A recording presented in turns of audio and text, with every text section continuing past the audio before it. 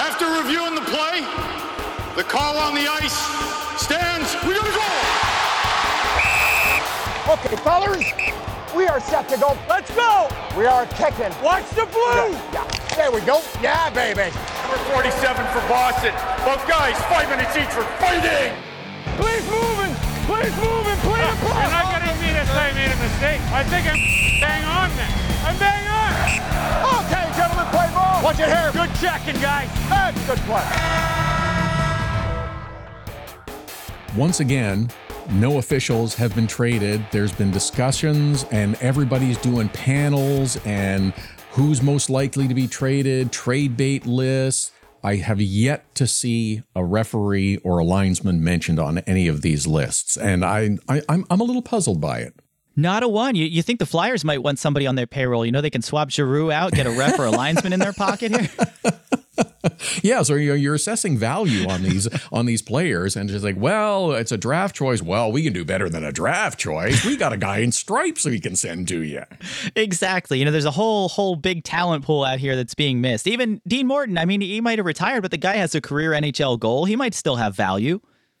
There you go. See, 1 goal. I like that. So he's a plus. Well, I don't know if I can go quite that far, but anyhow, we'll get into that and a few other things on this edition of the Scouting the Refs podcast. Please make sure you're following us on our social channels. Josh is, of course, at Scouting the Refs on Twitter, on Instagram, and you've bookmarked scoutingtherefs.com. For me, it's at Todd Lewis Sports on Twitter and Instagram. Okay, on this week's episode, Matthews gets 2 for cross-checking, a cool Dave Jackson story, what happened to all the refs, plus our old friend, goalie interference. But this one's got a bit of a twist, wouldn't you say, Josh? Oh, a little bit. Every situation's unique, but some are, dare I say, more unique than others. Well, yes, that's a very, very fair assessment, I would think. So let's go back to the suspension that took place. We did go a week without a player getting fined or suspended, but Austin Matthews of the Maple Leafs brought that streak to an end. During the outdoor game with the Buffalo Sabres, it's late in the third period. Leafs are trailing, becoming more and more frustrated. Matthews and Buffalo defenseman Rasmus Dahlin get into a shoving match in front of the Buffalo net. After getting knocked to the ice during the altercation, Austin Matthews pops back up to his feet and delivers a very nasty-looking cross-check to the neck and head area of Dahlin. And, of course, it got the attention of player safety. Had a little chat with George Parros, who decided he should sit for 2 games. Now, there is something about this that, I don't know, just it still puzzled me, but I guess I shouldn't be surprised that some of the blue blindness came out, and there were pro Maple Leafs fans that actually said that this wasn't worthy of a suspension because Matthews got pushed or cross-checked or whatever first. And, 10 years ago, this wouldn't have been a suspension, but it is now. Come on, man. That's a suspendable offense all day long, every day. It is. And I think regardless of what happened before, and yeah, there was a back and forth with Dahlin. It was some pretty nasty stuff. Maybe you could have called a penalty on one or both of them. I think both deserved penalties on that play. The difference is that what Dahlin did may have frustrated Matthews. It certainly did, but it didn't rise to the level of supplemental discipline, which Matthews, with the cross-check to the head, absolutely did. And that's why I could come down and say, hey, Dahlin deserved a call. He doesn't deserve a suspension for what he did, but you can't excuse the response from Matthews, and you can't let it go without having him sit for a couple games. I will even concede somewhat reluctantly the thought that Austin Matthews expressed post-game saying, I thought I got his shoulder and it rode up. And if that's what you had believed before seeing the replay where the evidence is clearly contradictory, that's fine. But it is still an offense that should get you 2 games, at least in this league.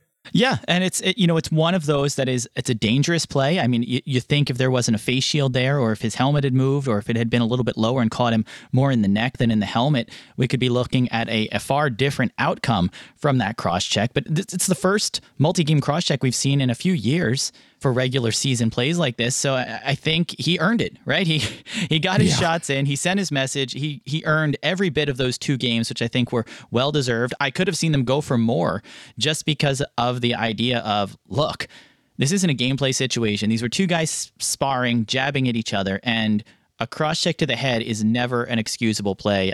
I know they wouldn't want to come down that hard on Matthews, but a cross check to the head being a 5-game minimum, I don't think that's an unreasonable request. I'd be okay if that was implemented. I don't see it ever happening in our lifetime, but I'd be okay if that was implemented. And as you like to say, this is not a hockey play, so I think that's worthy of some discipline. Okay, let's get on to some happier stories. And congratulations to now former NHL referee Dean Morton on a great career, over 1,000 games officiated. Worked his last game a week or so ago, and I love how the story came together, that it was the Calgary Flames and the Detroit Red Wings that were involved in the game. If you didn't see it, there are video clips of how all the players on both teams lined up to shake hands with the referee afterwards, and I think that was wonderful. But it's so cool that, as you mentioned off the top, he played in an NHL game and scored in a goal in the game. Yeah, he's a one gamer. He's a one goal in his one NHL game. So that's a high mark that very few have achieved. I know there was a book written a couple years back on the guys who did it. They played in one game, they scored an NHL goal, and for whatever reason, you would think scoring a goal in your first game would get you at least a second game. but for a handful of guys, including Dean Morton, it didn't play out that way. Morty had that one goal against the Calgary Flames in Calgary, so why not retire in that same place where you scored your only NHL goal, assisted no less by future Hall of Famer Steve Yzerman. Oh, so yeah, clearly I don't know. And you're right. I still don't know how you don't get a second game after you score a goal and a setup from Stevie Y. That's, I don't know. It seems funny, but congratulations to Dean Morton on a great NHL career. Another official has also decided to call it a career a little while ago. It's referee Anna Wigand, who officiated in the Swiss National League. She is a highly acclaimed official, just finished reffing the women's gold medal game at the Olympics. She's also done world championships. She refereed in the minor leagues first, but then worked her way up to the top league of men's hockey in Switzerland. And what a cool story, actually officiated games with her husband, Mark, before calling it a career. I think that's so cool. I think it's great, just to have that moment, to be able to share that together. Such an amazing situation, amazing opportunity for her. That was back in 2019. But to be able to share that on the ice, and what a career she's had. You mentioned internationally and working professionally in Switzerland. And nice to see someone who's had such an amazing career and kind of set the tone and set that standard for the other women who are officiating, who aspire to that level. And now with her hanging up the skates, certainly provides an opportunity for those to make that jump, to step up, to fill that void for an amazing official who's stepping away from the game. We have seen female officials work through the minor leagues in North America. Katie Gay is one who was with us earlier this season on the Scouting the Refs podcast. How soon are we going to see women officiating in the National Hockey League, do you think, Josh? We haven't heard anything concrete, and the NHL certainly wouldn't comment on how things are going, but they're closely aligned with what's happening in the American Hockey League, and there's been a lot of focus on the women that are working at that level. And folks that I've talked to that are close to the officiating world in the NHL have all said sooner than later, or it'll be sooner than we think. And I think having watched the performance of those women working in the AHL as they get some more experience, as they get games under their belt, they've all been flawless. I don't want to say perfect, because I know perfection in officiating is something we strive for, but is very subjective, very unreasonable. But they don't look out of place. They're smart officials. They're brilliant skaters. They're positioned well. They've all fit in, I would say, almost seamlessly in the American Hockey League, and they've all done an amazing job. And I think that's what the NHL is looking for, them to get that experience, to build that up. They'll be in camp over the summer again. The NHL will certainly be engaging them and comparing them to the current officials and whoever else they're looking to bring on board, because as officials retire, the NHL needs to backfill those spots, and we'll have some opportunities coming up. So will it be next year? Perhaps, but I think in the near future, we will see a female official in the National Hockey League.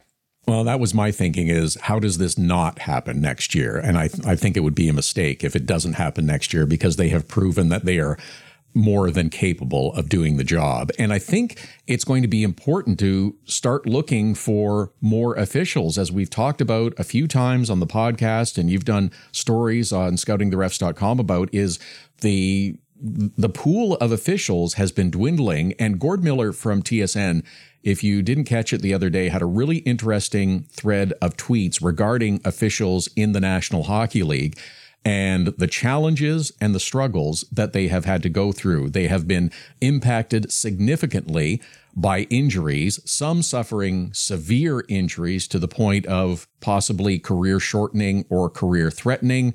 We talked about Dean Morton, who is retired. There are other officials that are also retiring, and they are going to have to be replaced. And of course, we've had officials affected by COVID as well. So that only adds to the burden that they've had to carry throughout this season.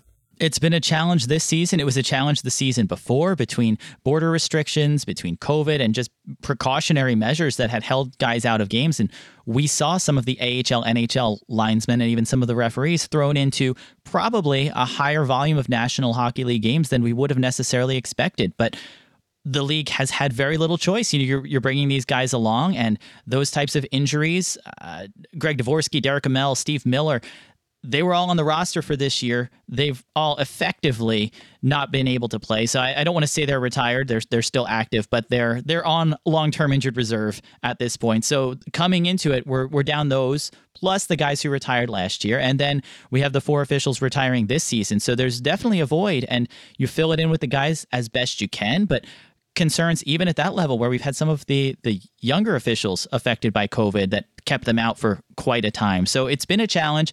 It's something that I think the bench that the NHL has for officiating is contractually limited by their agreement with the NHL Officials Association. They've expanded it over the past few years, so they've got more and more officials that are able to step in or that are on NHL contracts. But yes, times like this certainly test your bench like they would for any team preparing for a playoff run, dealing with injuries, trying to get the best roster you can out there. It's the same thing that teams go through, but I think it's easily and frequently missed when it comes to officiating. I'm not sure that we talk about injuries to officials and it gets enough recognition for the grind that they go through. We talk about it a little bit in terms of not having any home games and, traveling for 82 and all the rest of it.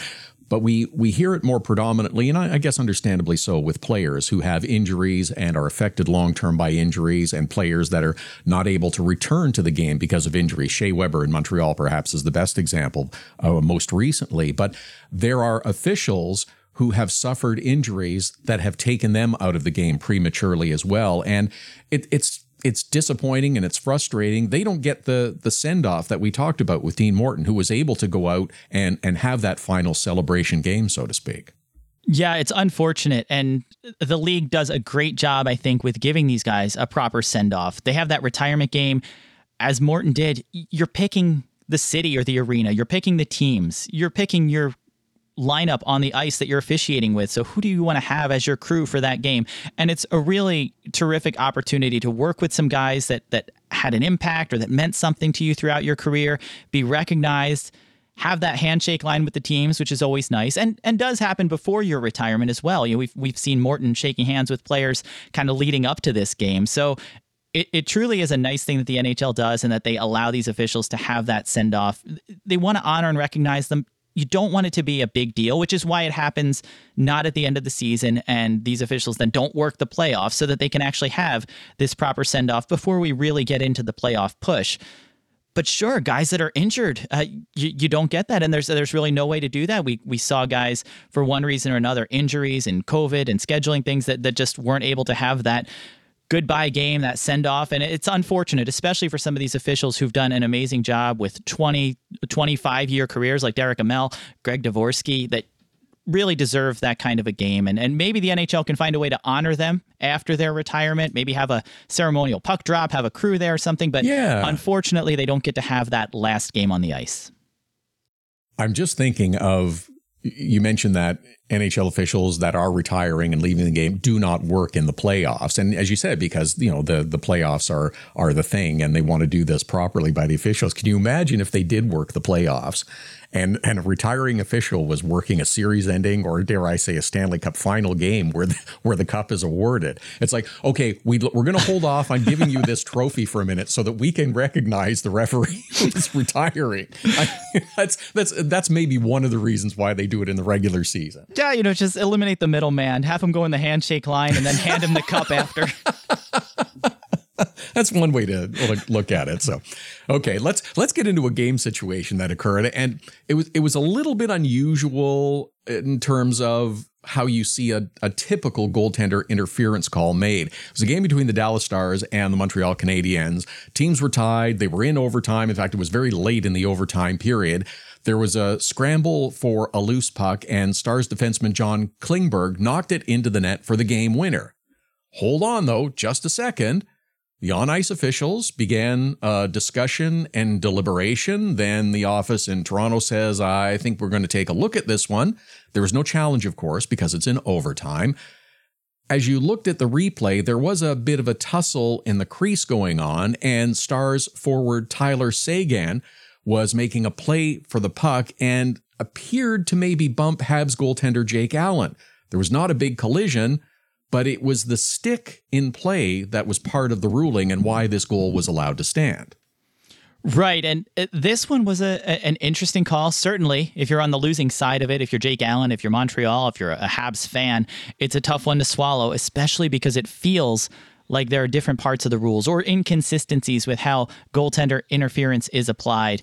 And what the league cited in defending this goal as no goaltender interference was Rule 69-7, where it's a rebound situation and that Seguin was making a play on the loose puck in the crease. Now, as he entered the crease, the puck was loose.